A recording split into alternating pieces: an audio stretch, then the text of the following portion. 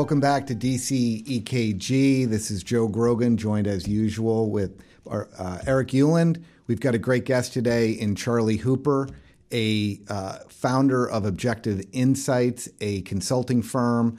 Charley's been a pharmaceutical consultant for almost 30 years and recently wrote a great book about the FDA. Should the FDA reject itself? Which, for anybody interested in FDA and how we regulate drugs and devices, it's a fascinating read. I've worked at FDA and would say I know a fair amount about the agency, but I still learn stuff, even details of stories that are part of the lore of FDA. I thought it was a great read. We're going to talk today about the misnamed Inflation Reduction Act and Charley's book. I don't know, Eric, if you want to start us off by giving us a little bit of overview of how the Democrats have really upset the life sciences industry with a partisan bill that they passed at the end of this past summer. Sure, Joe. Thank you very much. And yes, earlier this summer, Democrats rushed to actually write and pass a piece of legislation, the so-called Inflation Reduction Act. That was done under a fast-track process in Congress, which restricts the amount of time, the number of amendments, the ability to filibuster, and ultimately speeds a piece of legislation through into the president's desk. So it can sometimes take months in order to sort out and figure out what's actually in a so-called reconciliation bill. Tucked inside this bill was a provision that mandated the Secretary of Health and Human Services to begin negotiating drug prices for pharmaceutical companies in the next few years, starting in 2026, starting with a small number of drugs, 10, moving to 15 a year, and then ultimately 20 a year by the end of the decade, 2029. So as people begin to unpack this provision and begin to understand how it works, folks like Charley Hooper have taken a close look at this, and it isn't all it's cracked up to be. The Democrats and the Biden administration have portrayed this as a way to bring down the cost of prescription drugs, but it turns out there are a lot of significant trade-offs inside this provision, this package of prescription drug mandated negotiations, something we should talk about here today. Great. So Charley, you even wrote a op-ed in the Wall Street Journal not too long ago in which you laid out some of your concerns associated with the Inflation Reduction Act. Let's start there.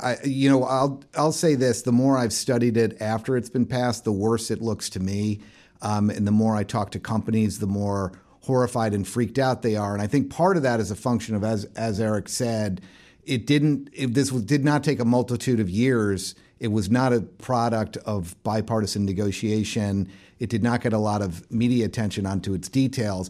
So when you look at it, could you describe a little bit about what your ingoing concerns and maybe as you've continued to evaluate it, what you're seeing and what's got you alarmed and what Americans should be worried about? Yeah.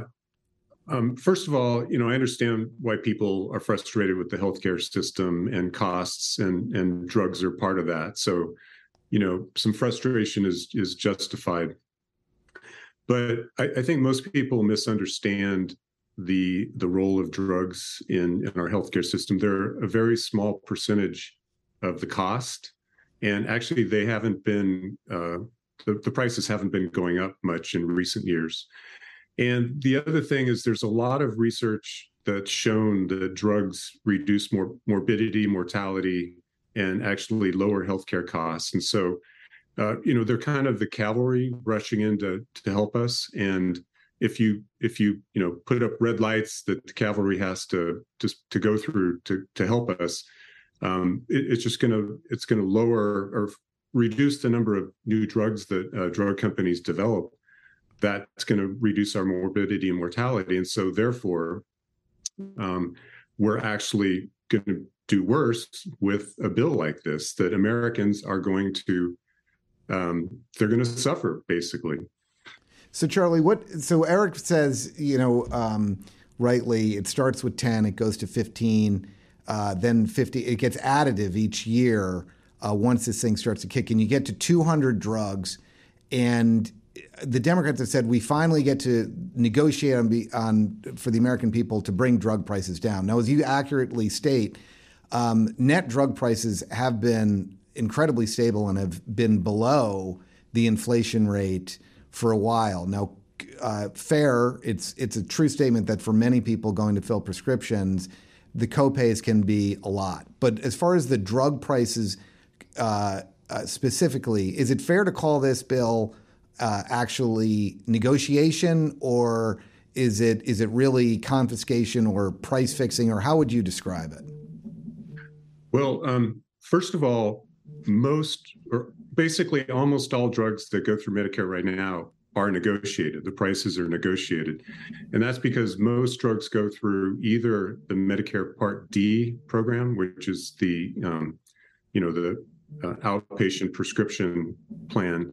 And all of those drug prices are negotiated. And when Part D first came around, it was actually people were surprised at how low the prices were negotiated. And then another area in Medicare where prices are negotiated is the Medicare Advantage plans, which are basically like a normal, managed care plan. So it's really only Part D, which is drugs administered, within the hospital system, that the prices aren't negotiated. So the prices are already negotiated, and most patients don't pay that. Most patients don't pay the full price, and they don't even pay the negotiated price. They're paying, some fraction of it as their copay or, percentage of the price. But what happens with the Inflation Reduction Act is it's not really negotiation at all. It's really kind of something that would come out of The Godfather. It's, this is the price you're going to charge us, or else we're going to take up to 95% of your revenue for this product that goes through Medicare. So, the drug companies really have no control over this at all. It's being foisted upon them. And Charley, for those who are trying to understand how this actually works, as you said, Joe outlined, you start with 10 drugs. What drugs actually are pulled into this negotiating system? Is it done by cost to consumers? Is it calibrated that drugs for whom the cost is the most borne by Medicare are supposed to be negotiated? What actual drugs are going to be part of this so-called negotiation program? Well, CMS, the Centers for Medicaid and Medicare Services, or is it Medicare and Medicaid Services, is going to negotiate drugs based on the revenues that go through Medicare. And so it's going to be basically the successful drugs. And so a drug that had a low price but was sold to a lot of people, it's going to maybe have the same revenues as a drug that's high price but sold to a few people. And so both of those drugs would be eligible for negotiation. And so it's really not going after high-priced drugs at all. It's just going after successful drugs. And most drugs are not successful. So first of all, in the R&D process, most drugs don't make it through the process. And then most drugs are not approved by the FDA. And then even those drugs that are approved, most of them they aren't successful and they don't make money. So it's the 80-20 rule that 80% of the revenues come from 20% of the drugs, for example. And so Medicare is going to be going after the most successful drugs, however they got there, whether it's high price or they're, successful and widely used. And then as you go through this negotiation process, you talk about the confiscatory aspect of this 95% tax diktat on the companies. But if the price actually, courtesy of a government-run price-setting scheme, a negotiation, is actually set, where is that reflected at all in this legislation for consumers? How is this supposed to work for people who actually purchase prescription drugs, either by benefiting, being part of Medicare Part B or Part D? Yeah, so first of all, this won't affect directly anybody who's outside of Medicare. But so that's a huge cohort of prescription drug consumers, patients. Right. Okay, so we have a smaller subset, still tens of millions, but still a smaller subset of Americans who use prescription drugs every day. But then for that subset of prescription drug users in the Part B or Part D program, are they actually getting their costs directly lowered as a result of this negotiation scheme? Well, not really. And that's because they pay a percentage of the price or a copay, or directly a copay. So the biggest change that consumers, patients will notice from this so-called Inflation Reduction Act, is actually the change in the way that the Part D plans are structured. So before, there was a deductible phase where the patient paid 100%. And then they went through... Paid 100% of the prescription drug cost out of their own pocket. Right. Okay. Yeah. Of the negotiated price. And then they would go through a period where they paid 25%. And then they went in the donut hole where they, this has changed over time. And then they would go into the catastrophic phase where they paid 5%. But now that's changed so that the donut hole's gone away.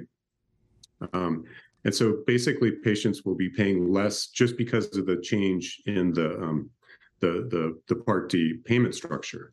So most people won't even notice this change due to the negotiation of the price. It's really just a change in the structure of the copay. You touched, Charlie, a little bit about this change in the catastrophic phase. Let's talk about this for a second. So it used to be $7,000 was the threshold to get into the catastrophic phase, and above that you only paid 5%. So $7,000 of out-of-pocket drug right, costs. Exactly. So if you paid $7,000, that's a pretty sick individual. $7,000 out of pocket. They're taking a lot of drugs. They're pretty ill. So even above that $7,000 phase, you get to $100,000. You're still paying 5% of that fare and of that share. Now, AARP and a lot of advocates for seniors said that's not a true catastrophic benefit. We need to make it so that seniors at some point pay nothing. They're so sick that they're not, they're not making rational decisions. They're trying to save their life. They need some relief. So, and this was something that President Trump believed too, and some of the proposals that he put forward on how to structure Part D, that at some point, the bite was so bad out of seniors that they shouldn't have to pay anything. But now the threshold's been moved down to $2,000. And there's no cost sharing for anybody in Medicare above $2,000. Now, on its face, that sounds really good. But I just want to ask you two things from your experience. One is 90% of Part D prescriptions right now are generics. And that has kept the cost of this program way down. Generic drugs, of course, they come on the market.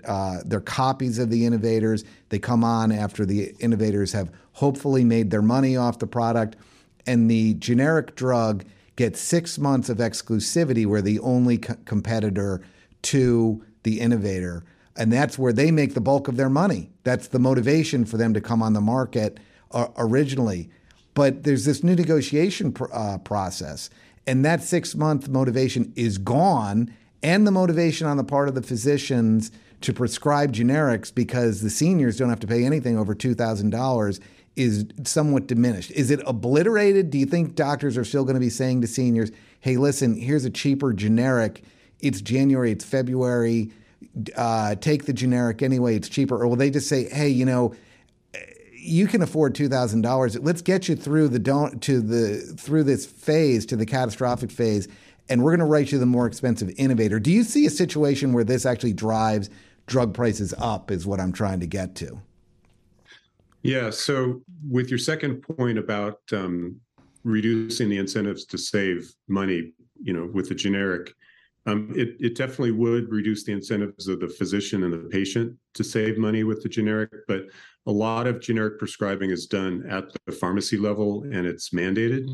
So if a generic is available, the pharmacist is encouraged or required to use it. But I think, Joe, that you raised a really good point before that, which is that generic companies. So one of the reasons that our healthcare system is so successful right now is because we have, I think it's 91% of all prescriptions are filled with a generic. And as you mentioned, there's a huge incentive for those that first or the second or third generic company to come out, and the first one gets a 6-month exclusivity. And that's because they know that the innovative company is not going to reduce the price of that drug before the generic comes out. And so the generic only has to show that it's less than the price of the brand name drug. But if that brand name drug is negotiated through CMS and the price comes down, at least in that segment of the market, the incentive goes away.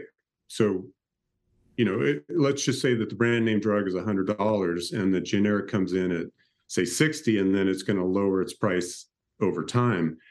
Now, if the brand name drug is $20 or $30, that generic doesn't have that room to work with. And so it could be a huge disincentive for generic companies to bring out drugs, both for small molecules, typical kind of classical generics, and then also biosimilars for biologics. And so whenever, the healthcare system is a complicated system. And so when Congress passes a bill like this, there could be a lot of unintended consequences because you have to think through the implications of every part of this bill. And so this actually could lead to higher drug prices. And it's more than that. So right now in Medicare Part D and in the Medicare Advantage plans, drugs are heavily discounted. And that's another reason that drug prices haven't gone up much over time, is the discounting with the pharmacy benefit managers, the wholesalers, the managed care companies is so extreme that even if the catalog price of the brand name products has gone up over time, the net price has gone down because that's the discounted price. Drug companies are going to have less incentive now, perhaps, to negotiate up front with the Part D and Medicare Advantage plans because they know they're going to get hammered down the road. And so I could see a cutback on discounting in the near term as companies try to adapt to the provisions of this law. And that'd be another way that prices would go up. I think here's a great moment to pause while we kind of consider one of these significant trade-offs and then come back and talk about additional challenges that this prescription drug negotiation plan creates for patients. We'll be right back.